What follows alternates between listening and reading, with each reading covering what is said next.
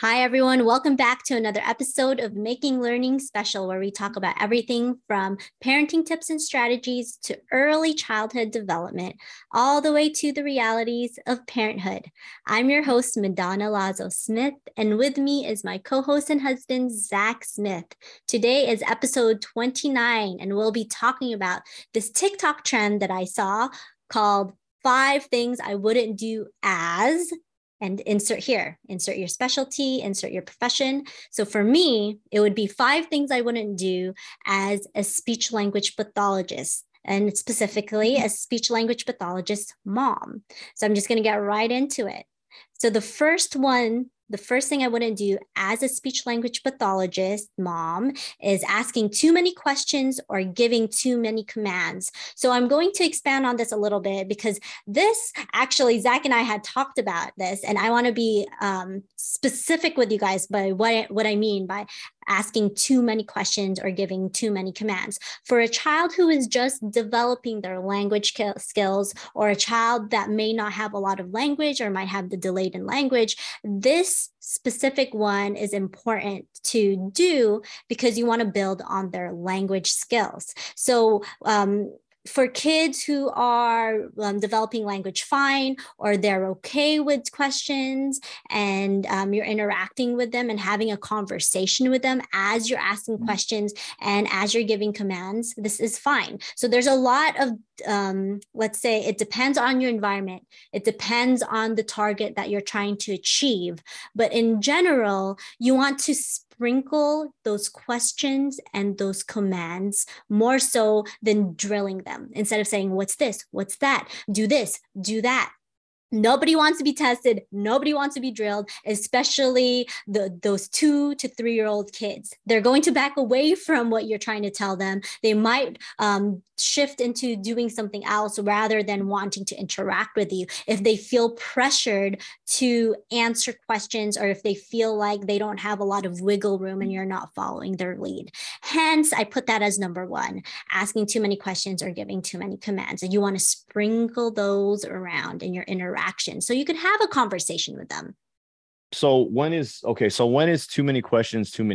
Like, what is the rate at which you're asking too many questions too fast? I know there's a ton of nuance to this. Like you said, we did talk about this prior to recording this just a little bit, because me and you both have a little bit different approaches when it comes to this stuff. I do ask Ace a lot of questions because I like to get his mind thinking. I like to get his gears going. I like him to think critically and to come to his own conclusions. And if they're right, then awesome. He did a great job. And if they're a little bit wrong, then I can kind of guide him again and let him know what's going on. So when is it too many questions?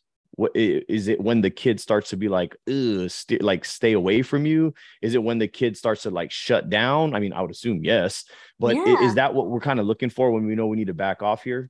Yes, definitely. And I love how you mentioned that you ask Ace questions to get him to critically think. Yes, that's awesome that you want him to be curious. You don't want to just give him the answers. You want to give him leading questions and help him critically think, because we want our kids to critically think. Yes, asking questions in that way, in that respect, is wonderful. In this sense, what I'm talking about, and this is why I wanted to be specific about it, is because when we are, I'll give you an example. When you're playing with your child, and when you're looking through a book, this is playtime. This should be pressure-free. It should be fun, right? But sometimes what I've noticed parents doing is making it into a test or making it into an activity that is less fun by telling them to do things that they might not want to do. That's the commands. Or asking them too many questions when all they want to do is pretend play with you. So yeah, I think that's a good example, because it's kind of like for adults, right? Let's say but the adult wants to start a business, right? And they're like, I want to do this because I'm very passionate about this. But once you actually start doing it as your livelihood, it turns from passion to a mandatory job. And when you start feeling like that, you kind of just like deterred and you're like, I don't want to do this. You're kind of turned off from it almost.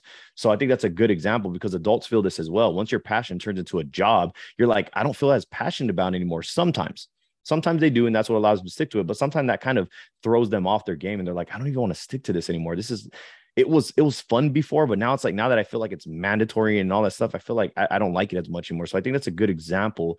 The kids should be having fun. Like the kid's job is to explore and have fun. They don't even realize that they're learning at the same time too. But when you start turning it into a drill, and trying to Yes. force them to learn this and learn that, and by asking them a series of questions to the point where they're like, yo, this is not fun anymore. I feel pressured. I could understand why that sucks because I felt the same way as an adult. So I can only imagine how a kid feels when all they're trying to do is have fun.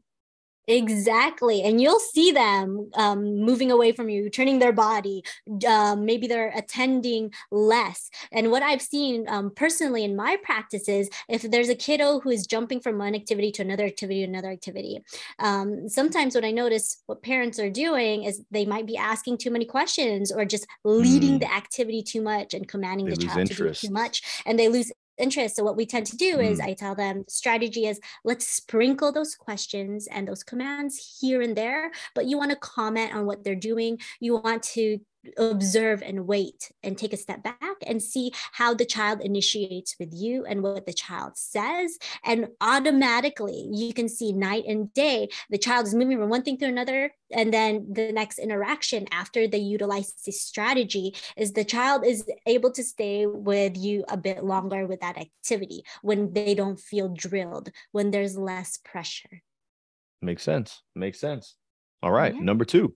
Number What do we got? two is I wouldn't use baby talk. And this has a lot of nuances as well, because baby talk, there's different ways that people could interpret baby talk. Baby talk can be interpreted as goo goo gaga, ooh ee, or baby talk can be interpreted as more of a sing-songy voice, and you are probably talking to your child in more of a oh look at that baby, how are you doing, and changing your tone, for example, or your inflection, right? So baby talk in the sense of using nonsense words with your child, Unintelligible. Mhm. often unintelligible words, I would say do not use that. But yes, use baby talk like motherese and parentese. And that might be a new term for some people, but motherese and parentese is that you are changing your inflection, you are probably shortening your sentences and your phrases, but still keeping it complete. You are talking to them in complete sentences, but in a more sing-songy voice. And actually, people do this fairly naturally for some people. How you talk to the parent one time and then you turn to a baby and you talk to the baby a little more like you're talking to a child, basically. Mhm. You can see that shift. And it's also motherese and parentese is very research based, where kids and babies tune into this type of language when you're using it with them. And they're actually learning and developing words when you're not necessarily singing to them, but you're changing your intonation. You are a bit more animated and things like that. They are attending to you a bit more as compared to you're just doing goo goo gaga ooh wee. Just think of it as the Teletubbies. If you are old enough like me and Zach, the Teletubbies, they didn't use real words, right? And there's No. some kids who actually start imitating that and they weren't using real words. That's a no-go. Try to have kids watch other, if you're watching, having them watch screen time, people who are using actual words, Yeah, especially that with kids who are just developing language is the huge part. right, right. And it reminds me of something in my profession where we call it the principle of specificity, or the law of specificity. Is it's pretty much states that like how you train is how you will perform. So train appropriately. If you want your kid to speak goo goo gaga ish, then expose them to goo goo gaga. If you want him to speak like an adult, then you got to speak to him like an adult. That's the reality. Now, I'm not saying you don't do the motherese thing. I'm not saying you don't slow it down. I'm not saying that you don't use simpler words, because those are great starting points and those are great things to do. But what I'm saying is speak to them how you want them to speak to you. Yes. That's the bottom line. If you want them to be all goo goo gaga, then expose them to that. But I don't know anybody who wants to their kid to speak to them in a way where they don't understand anything. It's only going to frustrate you. It's only going to frustrate them when they think goo goo means milk. And you're like, what the heck is this kid saying? And why is he crying? So speak to their kids. Just speak to your kid how you want them to speak to you. Bottom line, right? Yes, exactly. Okay, so on to the third one. So the third one is I wouldn't do or use the wait and see method. So we've gone through lengths of this in different episodes and why we wouldn't do the wait and see method. So I'm just going to summarize it for you guys, and you guys could check out our other episodes regarding this. But the see and wait method, unless a specialist, and I'm talking about, in the area, for example, in speech and language, unless it's speech, language, and pathologist is telling you to wait and see, your child has gotten an evaluation and they're telling you to wait and see, then go ahead, wait and see. That was a recommendation. But if it is a general doctor telling you to wait and see, if it's grandma telling you to wait and see, if it is your husband telling you to wait and see, and instinctively, intuitively, you have a gut feeling that you should not wait and see, I highly advise that you do not do that, because, it's better to check out, to look for a specialist or to get your child checked if needed. What's the worst that could happen, right? They could get supports, if anything, or if they don't need that support, at least you have a peace of mind. But overall, this is not a great method to use, because you want to gain the information that you need. You don't want to have your child possibly be even more delayed if they have a delay, because it's just going to get worse instead of better. Yeah. Yep. So what Madonna's saying is pretty much err on the side of caution, because when you're not getting your kid checked, even though you have a little inkling that something may be wrong, you're not serving anybody but yourself. It's realistically an ego play. You just don't want to be told what the truth is based on your gut feeling, because you think that if something is quote unquote wrong with your kid, then something's wrong. That's not necessarily true. Something will be wrong, though, if there is something at hand that you don't address. It can potentially get worse. So bottom line, err on the side of caution, get your kid checked, and make sure that it is by a specialist, not a generalist. And when I say generalist, I mean a general physician. We have seen in the past, personal experience, Madonna and I, when a kid has been, I don't want to say discharged because they weren't in services yet, but they've been dismissed and put to the side. Your kid's perfectly fine. When in fact, Madonna, being the professional that she is, knows it's not. That's probably the worst thing that could happen, is when you think something's okay, and then the problem actually compounds over the course of time. And you're just like, oh my goodness, I could have gotten him help, but I didn't see a true expert. So please, please, please, if you are having that inkling, make sure that you see that the specific person you need to, a specialist, not just a general physician who might not know exactly what the red flags are. A general physician might go over the red flags and takes them 10, 20, 30 minutes, where like an SLP or something, for instance, might see it in 10, 20 seconds. See a specialist. Yeah. And then, of course, doctors usually refer to specialists if you have a good doctor. There are some of those doctors who are like, it's fine. But most doctors should be good and be trained to send you over to a specialist. Hopefully. One of the other things that I know with this one, the wait and see method, is that people will say, well, kids develop at their own pace. And yes, my kid was a little delayed or didn't talk as much, but they caught up, so it's okay. Right? There's a pushback with this one. But the reason why we have guidelines, the reason why we have milestones and expectations for that is so we know if our child isn't meeting those, that they can get extra support, even though if it's a short amount of time or if they need it for long term, right? So the earlier, let me throw this in too before you get on to the next one too. Your kid might have quote unquote caught up, but what if, based on your kid's intelligence threshold or whatever it is, what if they're actually behind, but they were so smart that even when they're behind, they seem to be quote unquote normal? How much better could they have been? How much more intelligible and smart could they have been had you have gotten them the help that they needed sooner than later? What if they're playing behind the status quo? What if they're below that? So it doesn't become just a matter of getting them caught up to be quote unquote normal, but what if? You never know. You just really never know. So that's just another way to think about it. My kid caught up. What if your kid never caught up, but he's just so smart that it seems like he did? He could have been 2 times better. Who knows? Now you're just playing with potential here. So bottom line, err on the side of caution. Yep. All right. And the next one, the fourth one, is don't water down no or good job. So we've had a couple episodes about watering down no and when to say no for emergencies, safety purposes, and when you really, really have to say no.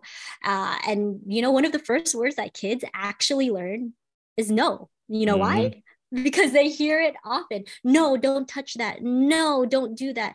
No, don't climb that, right? They hear that often. So instead of saying no, you want to shift it and you want to say what they should be doing. And this doesn't happen where your kid automatically, when you shift it, that they're going to stop doing that. It's practice. It's a repetition. They need to hear it often. So if your child is hitting, you say no hitting, no hitting. Sometimes kids really just hear that last part, which is hitting. You want to change it to soft hands or calm body, or we use our hands for playing. Switch how you're saying stuff. It's the same thing in your brain, right? When you're shifting how you say things in your brain, like, oh, I have to wake up and go to work. And you're shifting it to, ooh, I get to go to work. I have a job. I'm grateful for this, right? It's a shift. So you want to shift that early on for your child as well. And the other one that I hear often is good job. Yes, parents, aunts, uncles, educators have great intentions behind saying good job to their child. But when your child hears it too often and they get it too much, guess what tends to happen to it?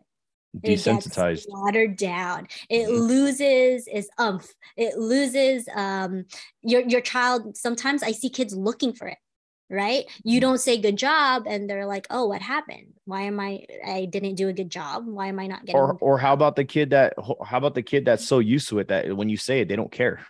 Yeah, It means nothing anymore. So they might be exactly. looking for it, or they might not care about it anymore. They're just like, whatever. Yeah. So Yeah, we like to reserve those words for when it's very, very appropriate. Like you're putting them in danger, or they're just straight disrespecting somebody, or something that's a hard rule that yeah, like this kid needs his behavior to be modified in this way. So I will put my foot down and say no. Or he did a good job, and you truly want to applaud his efforts or his accomplishments and have it bear weight. Like yeah. Madonna said, don't water it down. Don't let them become desensitized to the words that should hold weight if you use it. Yeah, keep it, have intention behind even your praise. And I would also say, yes, good job isn't bad, but also stretch it out and be more specific with your praise with your child. Instead of just saying, good job, good job. What are they doing a good job of? The same with the word sorry. Why are they saying sorry? What is the intention behind it? You could say, oh, good job on putting your plate away, or thank you so much for cleaning up. Thank you, right? You could change Mm-hmm. what you're saying to your child instead of just saying, no, good job, good job, good job. Right, right. Perfect. All right. And the fifth one and the last one is, as a speech language pathologist mom, I would not use screen time as a primary means to help my child learn and develop. We've had a full episode about screen time. So check it out. It's episode 8 if you haven't yet. But screen time, we use it to supplement learning and development. And yes, there are days where we need a break as parents. Totally get it. No one else is there to help watch our kiddo, and your kiddo is on the screen. But we also have to be mindful of how often and how we're using the screen for our child's development. I'm telling you guys now, this is prime time in your child's development, and we are helping shape their brains. So use screen time cautiously. Yep. So yeah, going back to episode 8, I believe I did touch on this, but you got to know the difference between utilizing a tool as a crutch or utilizing a tool as an aid. I believe the word that we used was co-watching back in episode 8, right? Where if we are utilizing a screen as an aid, as help to supplement education, we want to be watching the TV with the kids so that we can explain what exactly is happening, what they see, ask them what they see, letting them know what's going on, and all that good stuff. So they're actually utilizing as a learning opportunity versus some people who just throw their kid on a screen at the age of 11 months. Oh, my kid loves this show. I'm like, your kid doesn't love this show. Your kid just likes flashing lights because it's mindlessly entertaining for this kid, right? We want to make sure that when we use screens, we're using it to supplement their education and their learning versus just using it as a crutch because, call it what it is. You're being too lazy to parent them. That's the reality of what it is, right? Most people just want to do that because they want a break. And like Madonna said, it's absolutely okay to use it as a tool to get a break. But when you're using it excessively, now it's becoming a crutch. Now it's not helping, it's hurting. Oh, my kid turned out just fine, but it goes back to fulfilling potential. Your kid is just fine, but what if your kid could have been great had you have poured into him the way that you should have, versus utilizing the screen as a crutch instead of a tool? That's my 2 cents there. Thank you for that. Yeah. And there's a lot of You're truths welcome. to all these. Well, there's a lot of truth in everything we've said. And, just to summarize, the 5 things I wouldn't do as an SLP mom is: number 1, ask too many questions or give too many commands. Remember to sprinkle those around, especially as they're learning new language and developing. The second one is do not use baby talk as in goo goo gaga, referring back to the Teletubbies. And the third one is use the wait and see method. We do not want to do that, especially if it's not a specialist telling you to wait and see. The fourth one is watering down no and good job. Be intentional in what you say and shift what you're saying to your child. And the fifth one is using screen time as the primary means to help your child learn and develop. Remember that you have this one opportunity to raise your child. So supplementing it with screen time, wonderful, but don't let it be the primary thing. Anything else to add before we end? No, this is good stuff. Let's wrap it up. Hopefully everybody listens to these things and takes it to heart and starts to implement these things so that your child can get, better sooner than later. They're all going to end up good, but let's let them actually have the opportunity to fulfill their true potential versus just this quote unquote good enough stuff, right? Let's maximize our kids' opportunity to grow and be great versus just, good enough. He'll catch up. We don't want that. We want our next generation to be better than us. And by implementing some of these things or not doing some of these things, like you said, we're allowing them the opportunity to do so. Let's do these things so that our kids can be better than us. Yes, definitely. And we hope you guys found value from this episode. And if you did, remember to write us a review on whichever platform you're tuning into and connect with us as well. You can check me out on IG, TikTok, my website at Making Learning Special. And we'll catch up with you guys on our next episode.